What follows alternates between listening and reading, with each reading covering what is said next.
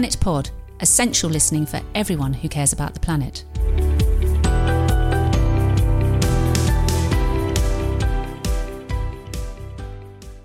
So I'm sitting here with Dr. Chris White, who podcast listeners will know is my co-host for a special series of COP26, University Network, University of Strathclyde, Planet Pod combo.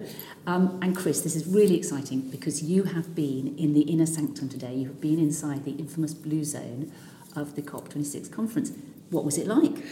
Thanks, Amanda. I was very fortunate today to have a pass from the University of Strathclyde to get down into the blue zone. What was it like? It was quite an experience, actually. It's a very big conference with an awful lot of people from across the world there. I think it's about 10,000 people in the conference today.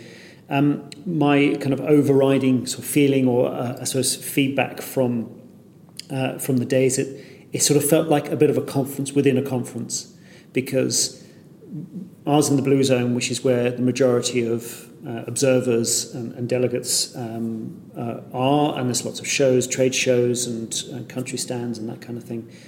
But we're separate from where the real negotiations are going on, from where the world leaders are. They are in a different building, a different part, still within that blue zone. So it was a fascinating day, pretty full on, but still one step removed from where the real action is going on. So you didn't bump into Joe Biden in the lift? No, I'm afraid not. I kept my eyes open for anyone that looked vaguely sort of world leadery, but unfortunately no, couldn't find anyone. It's interesting you say that, because there has been criticism that the actual real action is very divorced from the city and from the rest of us. And you know, I've been around the city today, and it's interesting, you know, there's COP branding everywhere, and there's an electric shuttle bus, and, you know, there's all sorts of things happening. But people don't feel really connected and engaged with what's going on inside those negotiations. And we need to, because we're relying on these people to make some really significant commitments and changes, because if we don't, you know, we are last chance saloon. So I suppose that sense of not feeling connected is one of the criticisms that you could level at COP. Yes, and you know, this is my first COP. This is the first time I've been there, but equally speaking to people that have been through this process before have said pretty much that there is this layering. There is the world leaders, and then the others, and then the general public, and maybe by necessity, security, of course, there has to be a bit of separation. But one, I think, overriding sort of bit of feedback or feeling from people like myself that were there today was we would have loved to have had just that stronger connection with what was going on. The first thing I did, for instance, when I left, was check the news to actually find out what had been going on at COP today, because, I mean, it's a show. There's so much going on, but you don't really know what's been going on with the negotiations. You don't know what's been going on. Have any decisions been made? Has there been any progress? It's its own sort of world. But, and this is where I guess there's a real positive in here, is that it was so great to see so many countries there, and people from all nationalities interacting, discussing. And I know as a scientist, I typically go to science conferences. The best connections, the best conversations, the best progress is made with those one-on-one, often casual, off-the-cuff type of conversations that then filter to something else. And I'm sure there's some very high-level discussions going on in the area where I was, and of course I was not privy to, not part of. But they in turn will then, of course, feed up to the top table, the top tier, which is really where the world leaders are. So it is a multi-layered process, even if we perhaps can't quite get to world leaders themselves. Well, you know, it's really important, those conversations that happen in the fringe, those countries that are there, that are represented, that connection between the NGOs and the policymakers, even if it's brief, is really vital to the success of this conference. But you were able to grab somebody, weren't you? You were able to do a bit of roving reporter on the ground, caught you by the stand conversation, and you spoke to Stephen Cornelius, who's a climate advisor for WWF, which is the Worldwide Fund for Nature, as we know. And we're just going to hear a little bit of that now. It's a bit noisy, everybody, so bear with Chris, because, he couldn't stop the other 10,000 people talking while he was talking. I'm with Stephen Cornelius from WWF. Stephen, would you like to introduce yourself properly, perhaps, and describe your role for WWF? Hi, Chris. Yeah, I'm the Chief Advisor on Climate Change at WWF UK. I spent 10 years as a climate negotiator for the British government before this, and my role here at the COP26 Climate Summit is to talk with countries to help organise events on nature and climate change. Okay, thank you. And we're here, obviously, in Glasgow. We've got 2 weeks ahead of us, or so another 10, 11 days after today. What are your realistic hopes and expectations from the COP process? What would you like to see as success by the end of these 2 weeks? I think the main thing out of COP, there's a few things that can make it a success, but what we want the Glasgow COP26 to do is to show that the Paris Agreement is working. So the Paris Agreement is 6 years old. It's designed to limit global warming to 1.5 degrees with the idea that averts the worst of the climate crisis. And to make that happen, countries need to come forward with pledges to limit global warming more than they are already. And do you think there are some countries that are more likely to pull their weight in this process? Do you think there's some that are going to be harder to get on board? And I guess thinking specifically from a WWF perspective, are there particular areas of the globe where the impacts are that much greater than others, where you would like to see the most action and I suppose the most positive impact coming from COP to be? So I think the first point is, climate change is a global problem, and so it needs a global solution, and so it needs all countries to be involved. So we know that to limit temperature, so the science from the IPCC, the Intergovernmental Panel on Climate Change, says that the only way you can limit global warming to any temperature is to get to net zero carbon emissions. And so for that to happen, we know all countries have to be involved. The big emitters, so your ones in the G20 that covers about 80% of the global emissions, they clearly need to do more than what they said in the statement from Italy yesterday. So in terms of where impacts are worst, there's impacts happening all around the world. Again, the IPCC says there's no inhabited area of the globe that is not impacted by climate change now, and that's at 1.1 degree of global warming. So we know things are happening now. We know they're happening from the Arctic, where sea ice is getting lower and lower, and that impacts wildlife such as polar bear and walrus. We know that there's impacts that we're seeing from, we had huge, 5 degrees Celsius warmer, hotter temperature than had ever been reached in Canada before this year. Just incredible heat waves. So Canada, Pakistan, around the Mediterranean, we had these heat waves. We had resulting fires in Canada, fires in the Amazon, fires in Australia. So all these impacts are happening. Even in the UK, you've seen, I came up from London. A lot of people came up from London. My train on Friday was cancelled because of flooding. And that was a minor inconvenience because I could go via Edinburgh and get to Glasgow. But there are floods that have happened this year that killed people in Germany, killed people in China. So there are impacts happening all around the world already. This might be a difficult question to perhaps unpack, but do you feel that some of the greatest threats to wildlife, to biodiversity, are from, I suppose, the gradual change in our underlying climate, so our climate averages, the general warming of temperatures?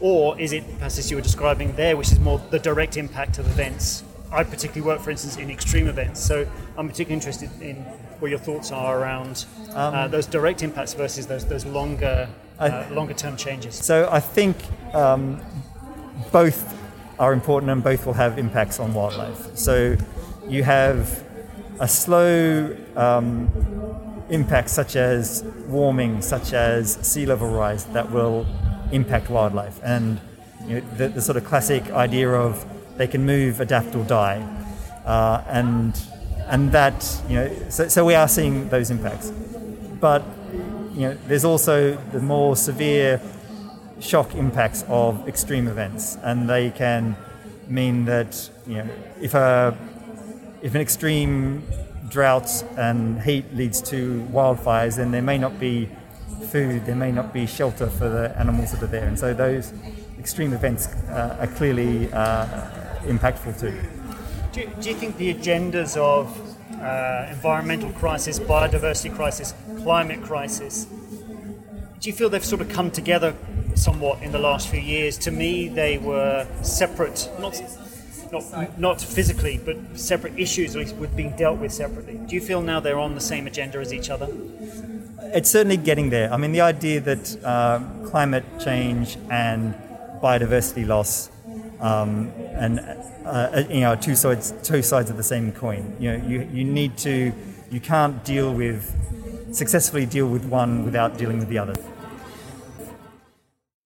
So as well as being in the Blue Zone today and actually talking to some of the official, in inverted commas, delegates, we've got a far more exciting thing to tell you about. And that is the culmination of a very, very long walk that's been, I think it was fair to say it was instigated by you, wasn't it? So I've got Rick Casali with me from Carbon Copy. Rick, this was your brainchild, was it not? Well, not as such. So it was originally conceived by Sam Baker, and I joined his team. He basically wanted to get about 6 people together, and we all come from different backgrounds. And he really conceived the idea of us walking from London to Glasgow. And the reason why I joined is it felt very true to what we are trying to do in our charity, Carbon Copy, which is to showcase all the amazing examples up and down the country of people taking action on the climate crisis.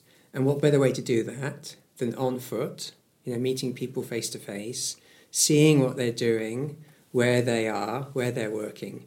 And so that's how that really fitted really nicely. And I signed up.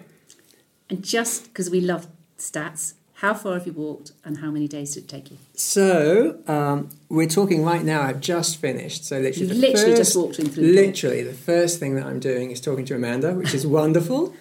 Absolutely, as it should be. Plenty of pods in there first. Absolutely. So it has been 500 miles from Camden to here, to Strath Union, which is our finishing point. And it has taken us 26 days.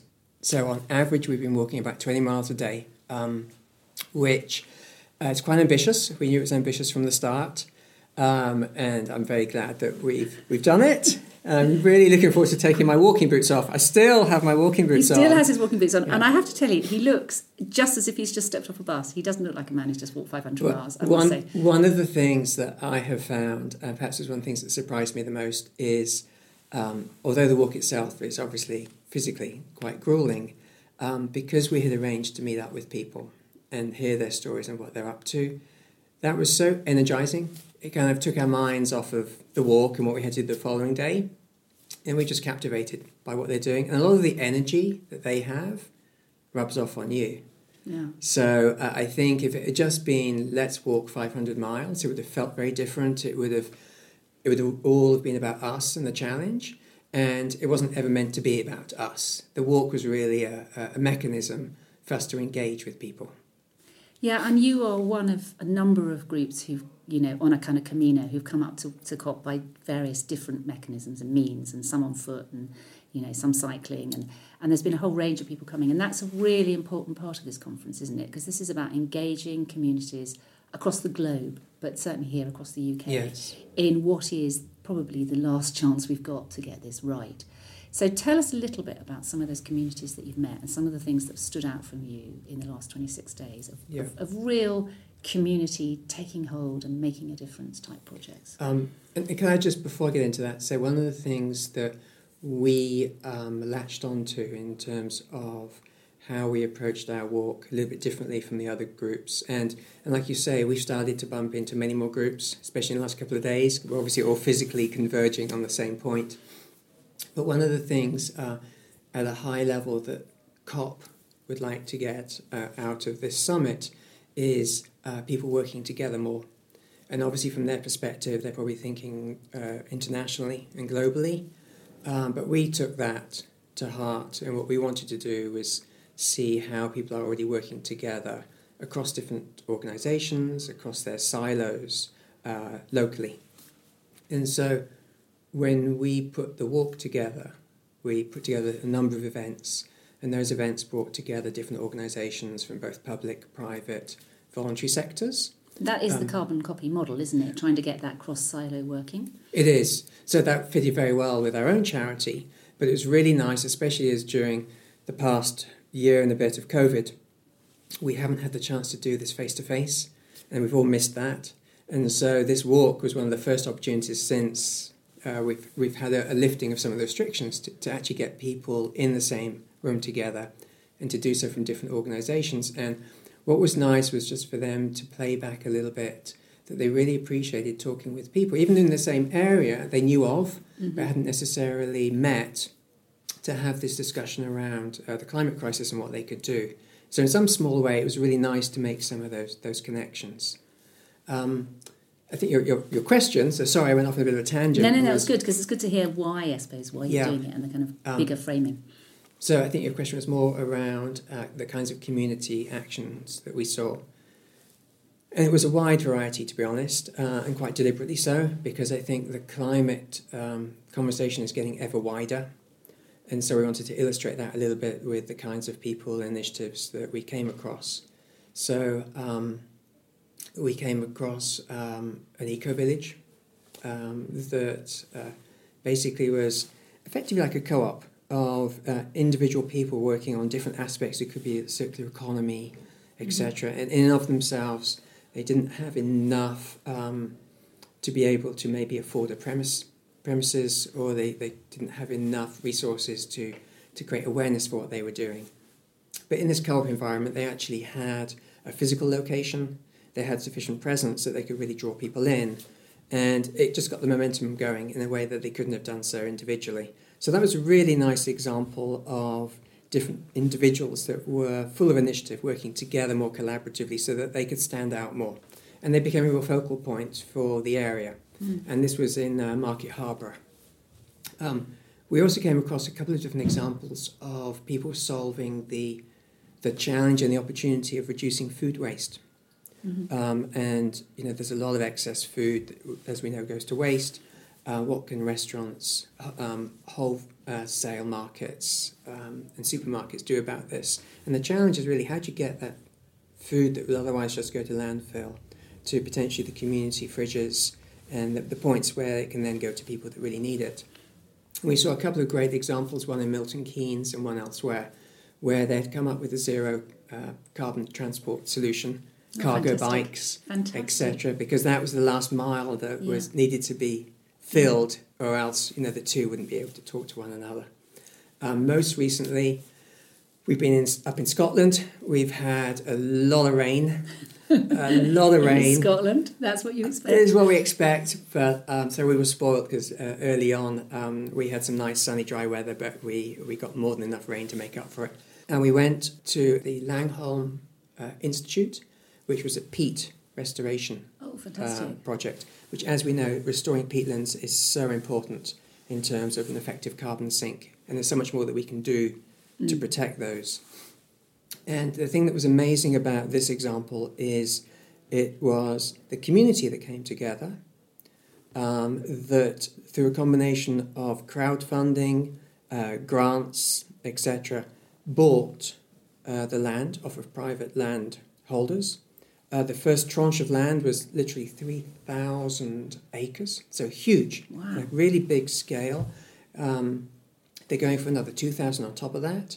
And the reason for doing it is the community wants to restore the peatlands that are close to where they are, and also to enhance biodiversity. And I think that's a wonderful example of the community really taking it upon themselves to do something like this that would go on in perpetuity. Yeah. And that's really what this is all about, isn't it? This is about, we talk, the leaders are meeting and they're making some big commitments, we hope, but actually this is about communities grabbing this agenda and doing things for themselves, because we all have to be involved in this, solving the climate crisis. And And it's interesting that you've picked on 3 very different examples, all of which are actually key to us making progress and towards a net zero world. So, Rick, I probably should let you go and put your feet up and have a beer or 2. Thank you so much for stopping off and talking to us. And just as we close, just one thing: what are you hoping that COP will do? What's your kind of hope for the next fortnight?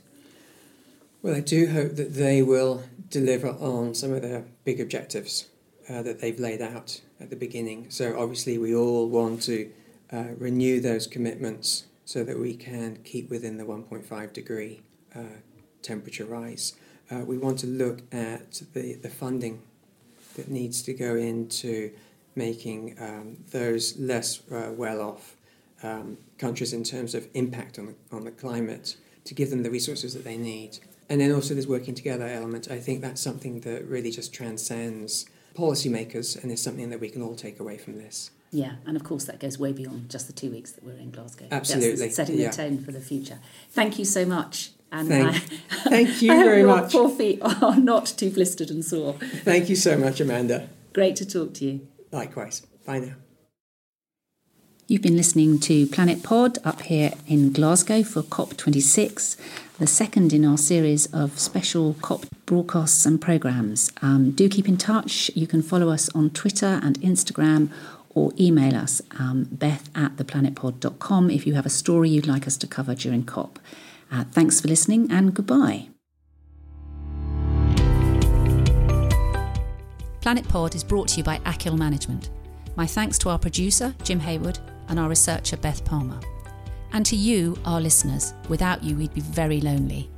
You can follow us on Twitter and Instagram @planet_pod, or visit our website. Please get in touch. We'd love to hear from you with ideas for future programmes. Thanks for listening.